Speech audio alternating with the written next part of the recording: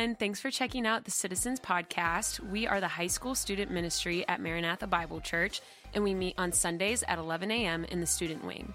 If you enjoy this podcast, we would love it if you posted it on your Instagram story and tag at MBC Citizens. Thanks again for joining us and enjoy. All right. Good morning. How's everybody? Good. Happy to be back with you guys, teaching, be able to open God's Word together and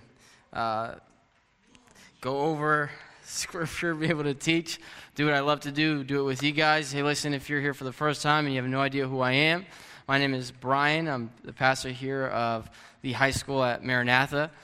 Thank you for being here. If this is your first time, we are so glad that you're here with us and joining us this morning. You're very welcome here. We appreciate you, and we hope that you would come back and be involved and feel welcome here enough to want to come back. For those that are here and our regular attenders, welcome back. Thank you guys for being here today. I appreciate you guys. Love you guys. And I'm excited to be able to, again, open up God's Word together and today look at a pretty interesting and rich story. We had just finished a series. Last week, we had a combined service. And for the next 2 weeks, we're going to be doing a small series here before we actually have another combined service. But in the meantime, I do want to go over maybe what I believe to be and what I think is understood to be the most, I would say, famous or well-known parables of Jesus. And you may know this parable. I'm sure that you do.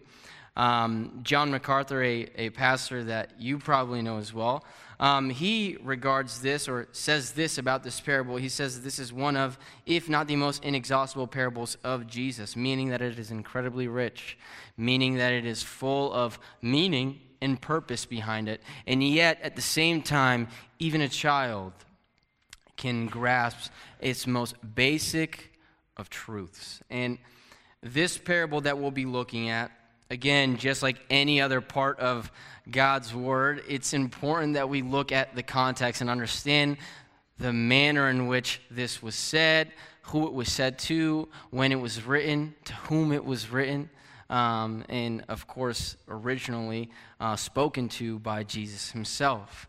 All of those things help us to understand what the story really means and the significance of it, right? I think it's important that we stress that every single time that we look at the context, and this is no different just because it's a parable, just because it's a story, it doesn't change, right? The Bible itself is not a new innovation. It's not new. It's not something that we created here in Western America. It is not a Western book. It's not a new book that was recently published, but it is an ancient book that was written thousands of years ago in a completely different location during a completely different time. So it's important that we know those things as we read the story, as we hear Jesus teach the story, in order to really understand the nuances, the details, the small things that we see here in this book and what they represent to the audience of that time. Because what it means to those people, what Jesus is saying to those people and how they understood it is what it should mean to us. It's how we should understand it. And that goes for anything that we read in God's Word.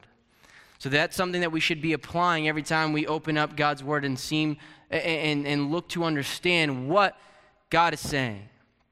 And again, that's no different for us today. So I'm not going to attempt to modernize this story. That shouldn't be the case. It shouldn't be the case with anything that we do here when we open up God's Word. But I'm not going to attempt to modernize the story. I want to look at this parable with you guys, as you guys can see on the screen.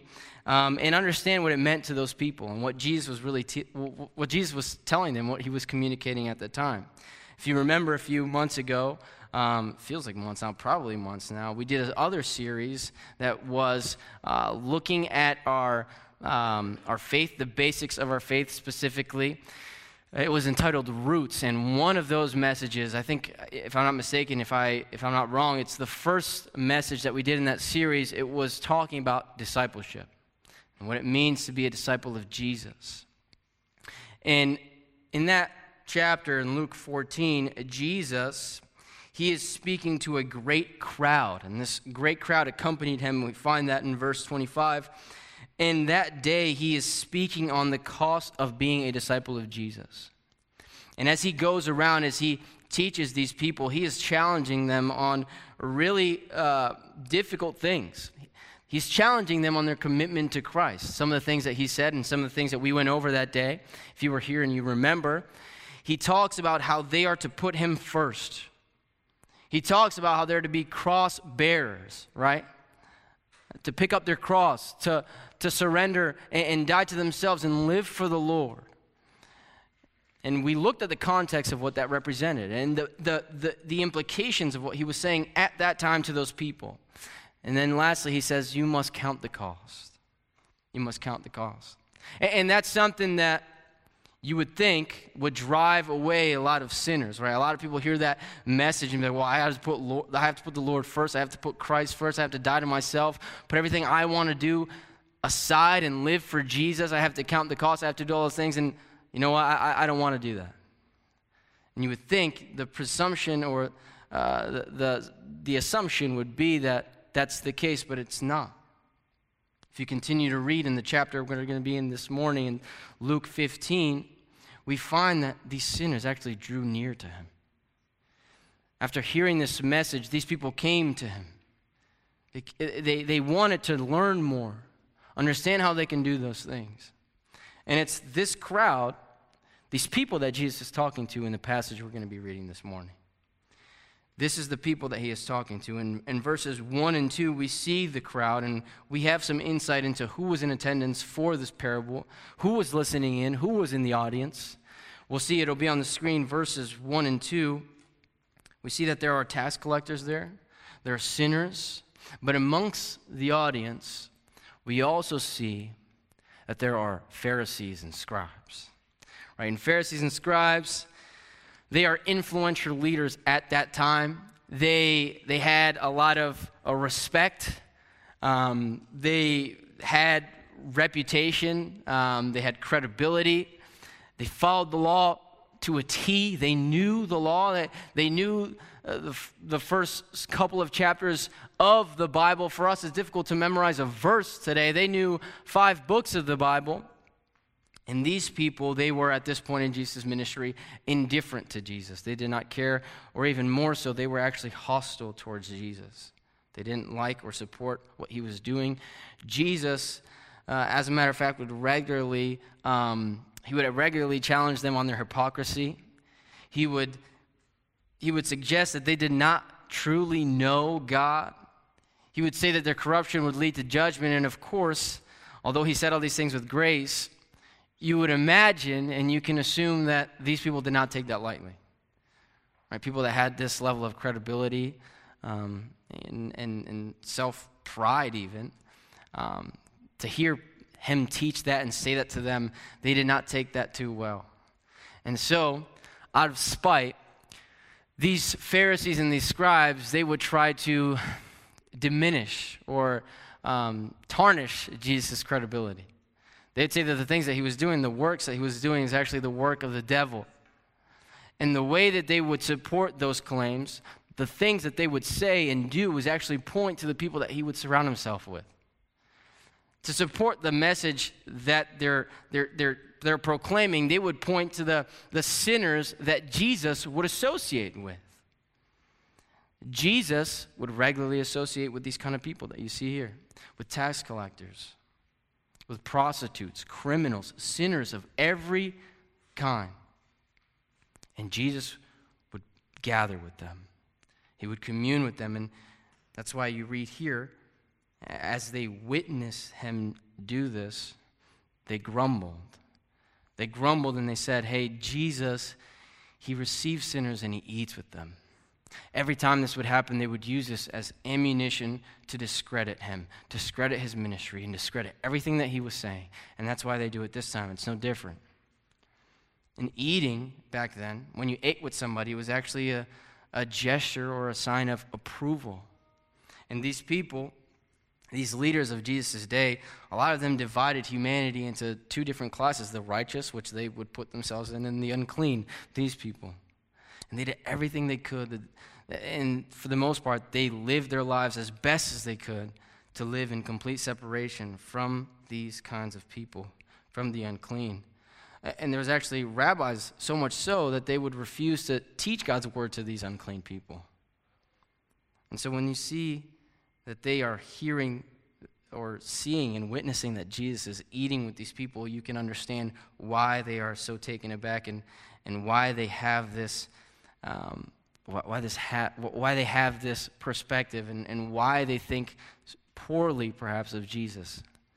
And yet Jesus, we know, he came for the lost. And he says this time and time again, that he came to save the lost. And that's why he does this. And that's why he reiterates this in his response to them.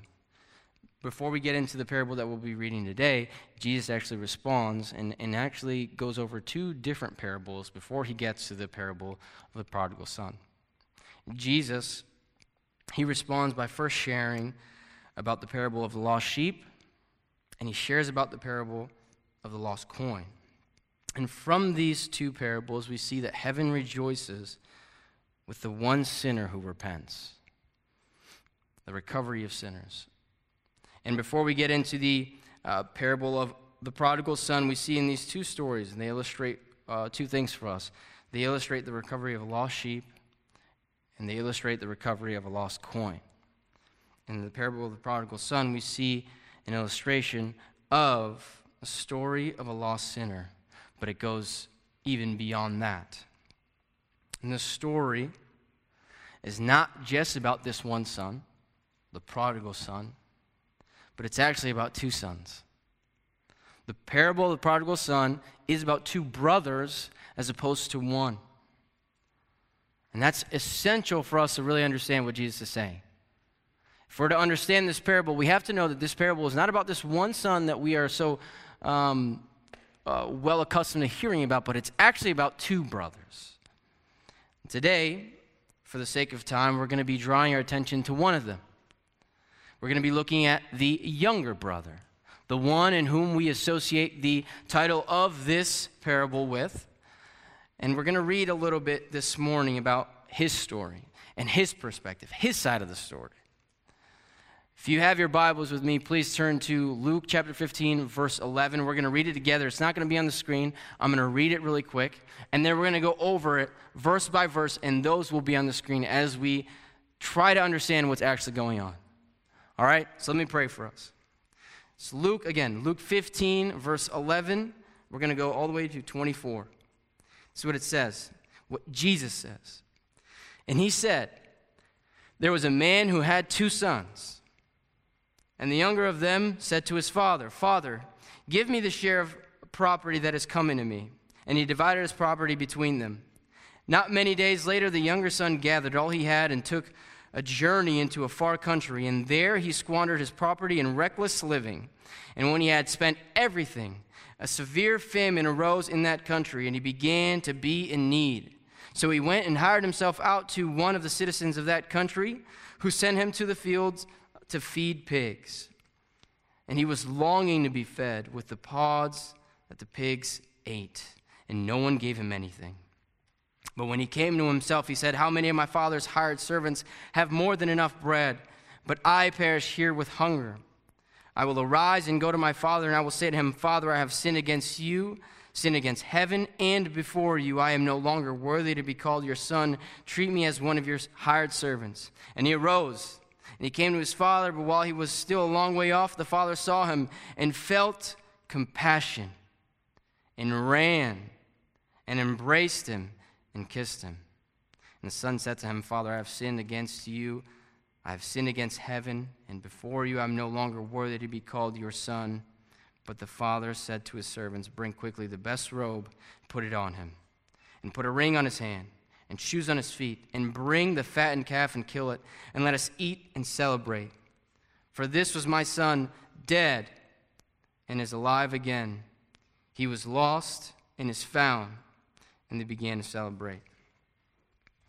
Again, for the sake of today's message, we're going to stop there. We're going to stop at verse 24. There's a lot more here that we have to unpack, and that is why I urge you that if you're here this morning, if you're listening, that you are present for the second half of this message. The second half of this message, as we look at the other brother, is essential to understanding this parable. I would say, and I believe, the whole point of it is really to address the other brother. The most crucial part about this parable is the older brother. So today, it is important that we're understanding the younger brother and his perspective and his side of things, but there is an incredible message that is to be learned with the second half of this story, so please do not miss it. I urge you to come back and to hear this message because it is very important for us. It's about the older brother, and he is the other essential figure here in the story. Another key figure in the story is this loving father that we see, right? And then, of course, the figure that we're going to be looking at this morning is the younger brother. Again, the one whom we know to be the person that this parable is titled after, right? The prodigal son. But let me ask you this. If I were to ask you here, anybody this morning, if you could tell me, what does the word prodigal mean? Could anybody tell me? Anybody? Prodigal. Prodigal, yeah? No, the furthest thing from it. Prodigal means somebody that is incredibly wasteful. Somebody that is extravagantly wasteful. Somebody that is spending their money and their resources recklessly. That's what it means to be prodigal. And prodigal isn't a word that Jesus actually says in this story to describe the son. It's a older English word that we kind of associate with this story, but it's something that we use because it perfectly encapsulates what this younger brother is. He's reckless, wasteful, just has no self-control, foolish. And so that's why we call him the prodigal son. He's self-indulgent. Now, as we read this story, as Jesus is teaching this parable, the first thing that we find, apart from the fact that Jesus says there are two brothers, and a lot of us miss that, he says something along these lines. Well, he says these words exactly, as a matter of fact. And the younger of them said to his father, "Father, give me the share of property that is coming to me." The first thing we find is a request. The first thing we see here is a request made by the younger brother to his father. And let me explain the significance of this request. In other translations, it is, "Give me the share of the estate that falls to me." Now, this is a bizarre request. It is a pretty interesting request that he's making, and pretty wild. If you understand the context in which this is being taught, if you understand the culture back then, this is a pretty shameful thing to ask. It is this would be something you would be looked down upon for doing. This is something that was shocking and appalling. When the audience hears this request, they probably would have been shocked. They probably would have been confused as to why anybody's asking that. The reason being is they were amazed that he would ask such a request, and especially the scribes and the Pharisees, is because this young boy, this guy who was probably around your age, right? We don't know much about him, but we can assume because he's a younger brother. He's young, he's single, as we've seen here. But he is asking his father for something in an incredibly disrespectful way. What he is asking him is for his inheritance.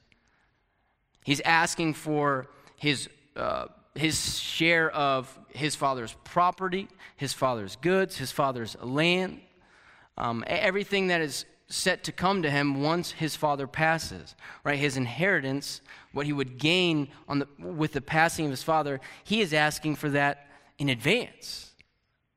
He's asking for the 1/3 that was due to him, right? Understand, again, he is the younger brother, meaning 1/3 of what he has goes to him, 2/3 goes to his older brother. Being the older brother, being the firstborn, you would get double.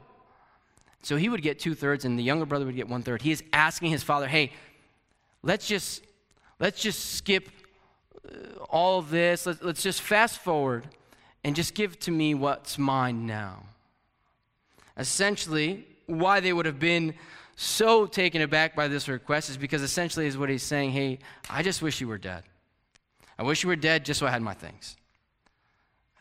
I just want my stuff. I don't really care about you. I don't care about this family. I just want my things. I want the stuff that you can give me.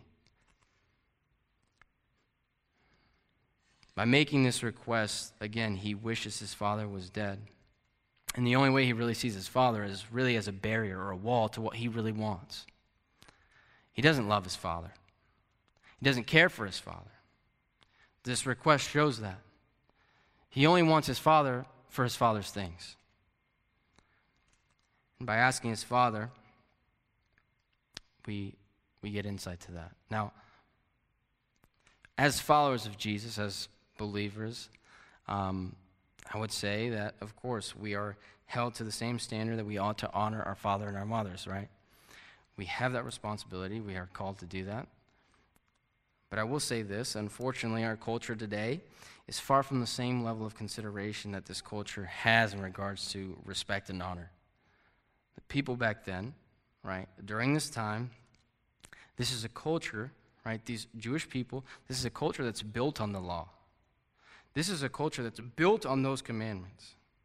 That's like what's in charge. That's, their governance is these laws. And for somebody, right, to go and to break a law like that, and let's bear in mind that socially as well, socially this would have been a commandment that is highly regarded, if not regarded as the most important command to follow.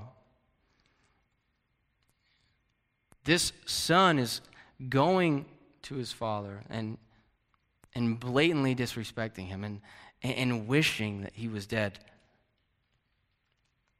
And that's why, again, we see the response that the people would have had. Right? The expectation for this father to react the expectation was for this father to react in a way that would actually be something like this. He would probably slap his son in the face. He would probably meet him with some verbal and physical blows. And a request like that would mean that you're probably cast out of the family, probably cut off from the family, and in a lot of cases actually deemed to be dead. Right? You would die to the family.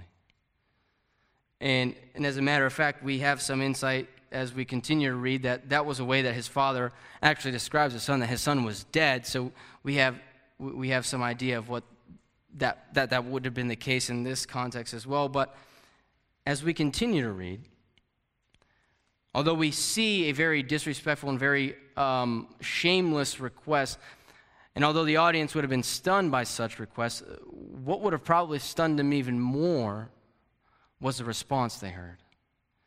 When Jesus follows up this request that the son made, he gives them a response that they would have probably not expected.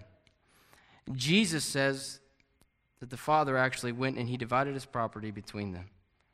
And the word for property here is this word bios in Greek, which is the language it was written in. And that word bios, it means life. It means lifespan. It means life story even.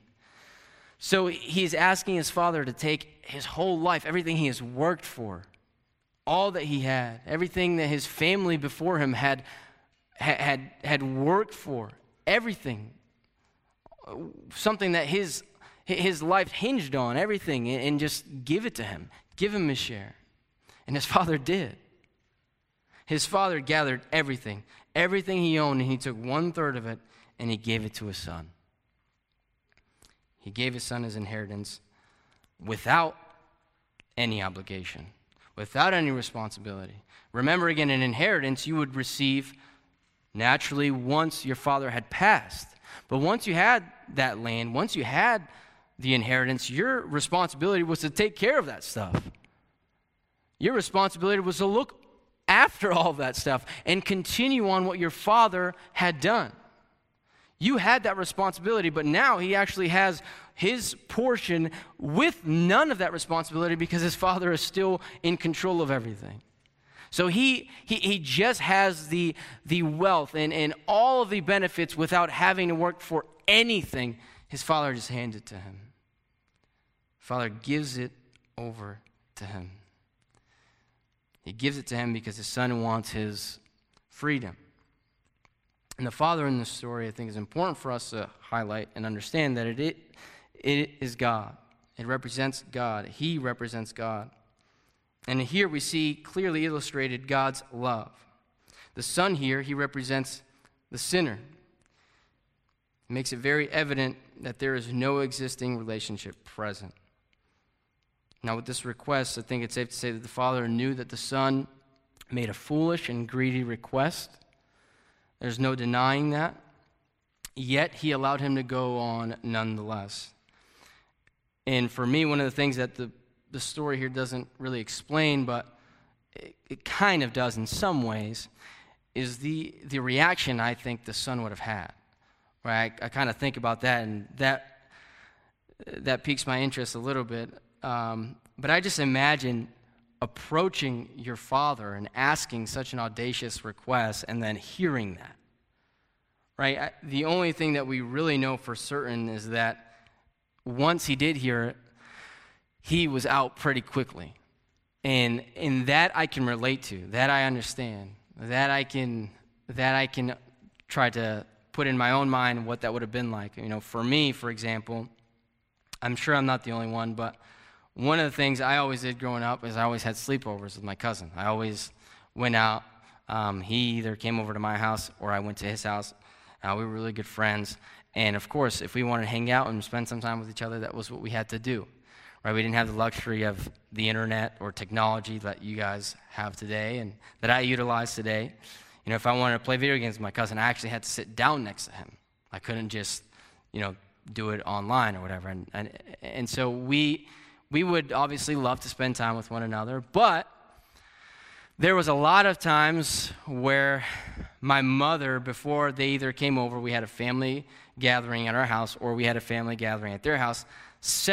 On several occasions, she would always say, "Hey, don't even bother asking me if you can sleep over or if your cousin can sleep over our house, because the answer is no. Don't even bother. Don't even try asking, because the answer is no. You either did this, you did that, you have bad grades, you don't deserve it, yada, yada, yada, yada, yada, yada, X, Y, and Z. Don't ask." And without fail, every single time, I would ask.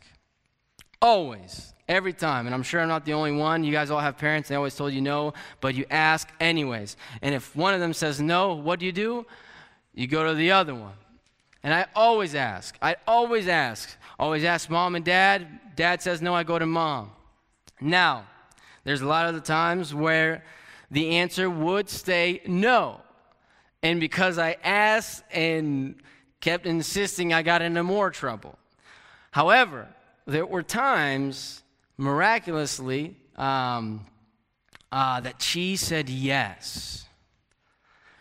And let me tell you, when my mom said yes, I didn't waste a second, right? If my mom said yes, even though she had said she would say no before, if she said yes, me and my cousin didn't waste a second. If I was at his house, we would run up, pack his stuff, and get ready to go. If we were at my house, I would run up, pack my stuff, and get ready to go. I wouldn't waste a second because I did not want to stand there and wait for her to change her mind. And so I would pack everything and get ready. And so when I read here that it says not many days later, the only thing I can imagine is the son, to make such a crazy request, he must have had some kind of apprehension. He must have been worried at least a little bit, or maybe he didn't care, whatever it was. When he heard his father's response, he didn't waste a second. It took him only a few days to get everything that his father owned. And what does it say he does? The younger son, he gathered all that he had. And when it says that he gathered everything, it's alluding to the fact that he starts to sell everything. He gets rid of everything. He flips everything. Everything that he owns, everything that his father had given him, he starts giving it away, starts selling it, and makes it all into cash, gets monetary value for all of it so that he can leave and run away. Doesn't waste a second. And he goes not to the city next door where he has his friends, his boys that are going to hang out with him. No, he goes to a faraway land so that nobody can know of what he has done or what he had asked. And nobody cares about what he is going to do. And here, as he is away, this is where we see his rebellion. Here we see that as he arrives in this faraway land, what happens? He squanders everything that he had with reckless living. He spends it all on people, on his lustful and sinful desires. And all of a sudden, after having thrown it all away, after having trashed his life, after blowing it all on worldly and sinful things, he was alone.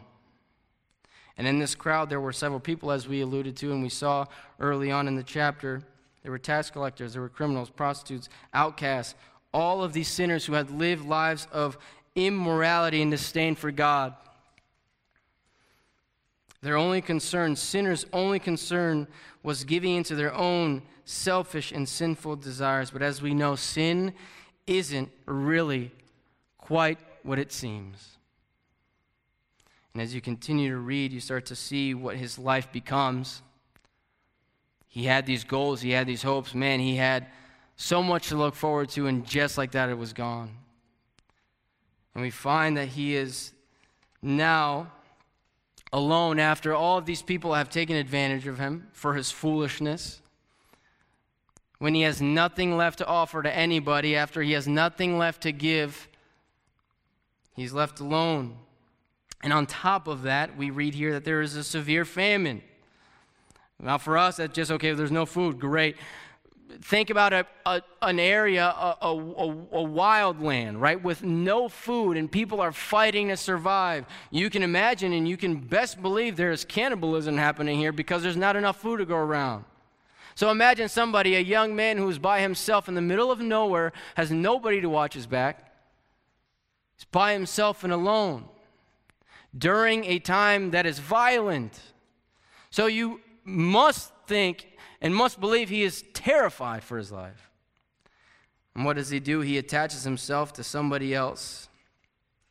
And he still, at rock bottom, does not want to own up to his actions. He still will not face his own reality. And instead, what he tries to do is he tries to fix things on his own. He tries to come up with a plan to solve things on his own. And sinners, they tend to have a tendency to do this, to run from God. And you end up bankrupt, empty, with nothing. And yet, the immediate reaction is always to try to pick yourself back up and try to do things in your own strength. But we see here in the story what happened to this young man when he tries to do that. He ended up in a field of pigs. He ended up amongst pigs. And again, please remember that this is a specific audience that believes and would have understood this to be the lowest of lows. In this culture, you did not associate or touch pigs.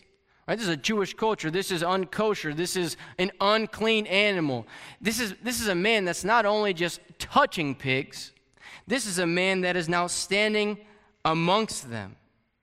He is now fighting them to eat their food. Imagine that. Imagine yourself hunching over, crouching over, fighting off a bunch of swine all over the place so you can eat the slob and the pods that we see here. That's how hungry this man is. That is what he has to resort to. Jesus here, he's at this point painted the most despicable picture imaginable. Imagine a son, ultimately a sinner, who's rebelled not against the law, but a relationship with his father. Sin blinds us as it has the younger son. And only when all of his plans and ideas are exhausted does he finally confront his own foolishness and devise a plan to go home. Following his request, following his rebellion, he decides to go home to return. And when he is in the lowest of lows, when he is at rock bottom, when he is amongst these pigs eating their food, he remembers what it was like at his father's house. In verse 17, it says, "But when he came to himself, he said, 'How many of my father's hired servants have more than enough bread, but I perish here with hunger?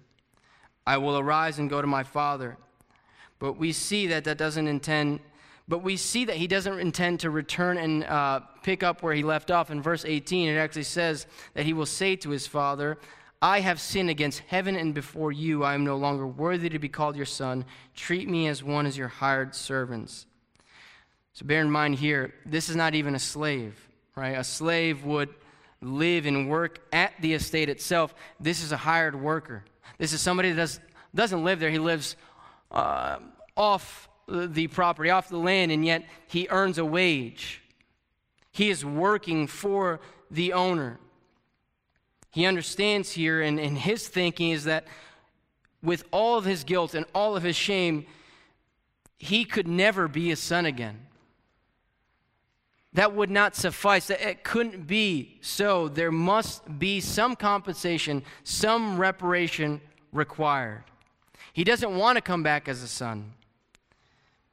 Being a son again was off the table for him. He didn't believe he was worthy of it. So he wanted to pay him back. So he puts together this plan and he starts to head back to his father. And we see that Jesus says here that when his father saw them from a distance away, he reacted in a very unique manner. But before we get there, I want to ask you this. How do you think that this father thought? Realistically speaking, what do you think? If I hadn't shown you, if maybe we haven't gone over this message yet, what do you think his reaction would be when he sees his son in the distance? Remember again, this is somebody, right, his son, who he thought and believed to be dead to him. He didn't know what was going on in his life. This son didn't love him. He only loved his things. And yet he has the gall, in some sense, to come back to his father. What do you think his reaction would have been? Now let me ask you this. If you are here today and you've been running from God all of your life, if you have never really cared about a relationship with him, if instead you have rebelled against him, if you have been living a life for yourself, indulging in things that you yourself want to do, everything you do, everything you think about is for yourself, how do you think that God looks at you? How do you think that God sees you when he looks in your direction? Again, remember that in this story, Jesus tells us his heart for the lost. When he sees us, when he sees those who are rebelling and running from him, it's not with rage, it's not with anger.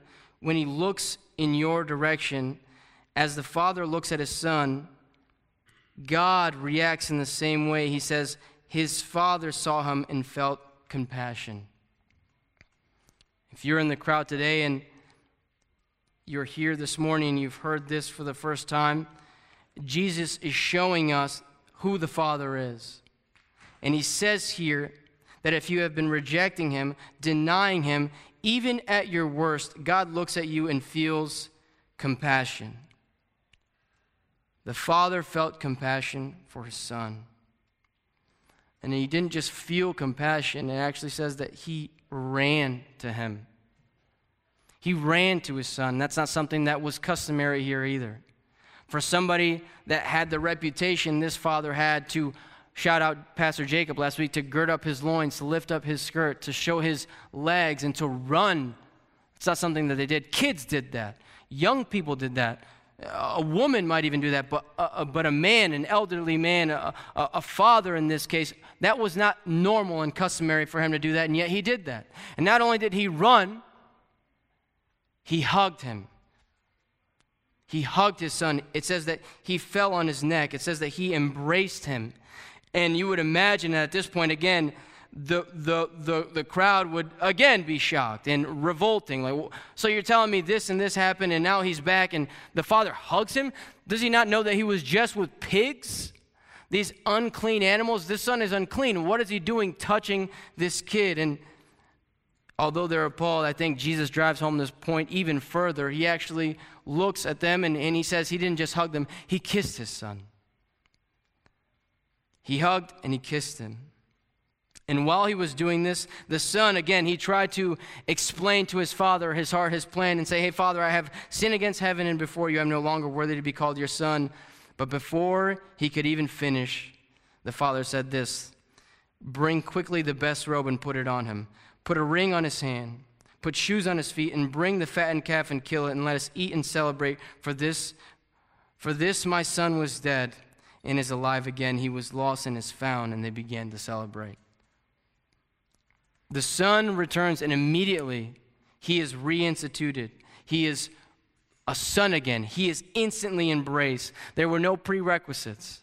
There was nothing that had to be done. The father didn't come up to him and say, hey, are you changed? Are you going to promise never to do that again? Are you going to make sure that you're going to work hard to regain my trust? Do you love me?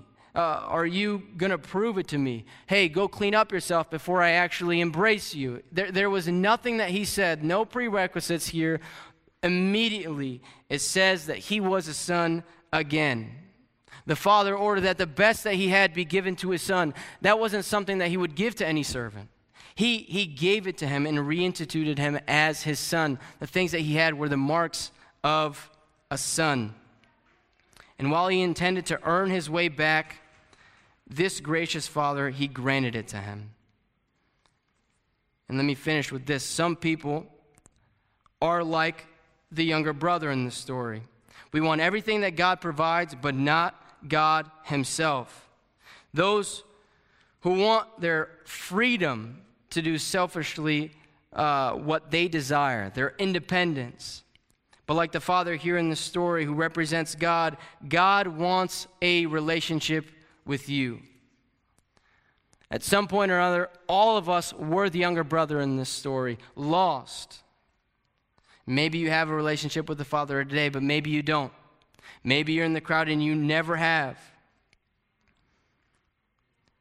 I want to tell you that if you come to him, like the son in this story who comes home, no matter what you've done, no matter where you've been, who you are and what you look like, he is gracious and loving, and he has compassion on you, and you are forgiven, and you are accepted. If you turn to him, just like the father in this story, he runs to you and meets you with grace. Let me pray. Dear Heavenly Father, Lord, thank you for this day. Thank you again for this time that we have together. To just be able to open up your word together and know that you are a good and loving God who is gracious and merciful and forgiving, who welcomes us with open arms when we come to you. Thank you, Father, for this truth and for showing that to us, revealing that to us through your Son.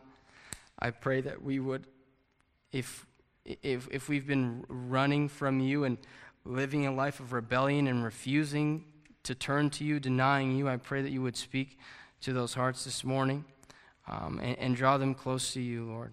We thank you again for all that you do, and we pray all these things in your name. Amen. All right, thank you guys. Good morning at Citizen. You guys are the best. Hope you guys have a great day.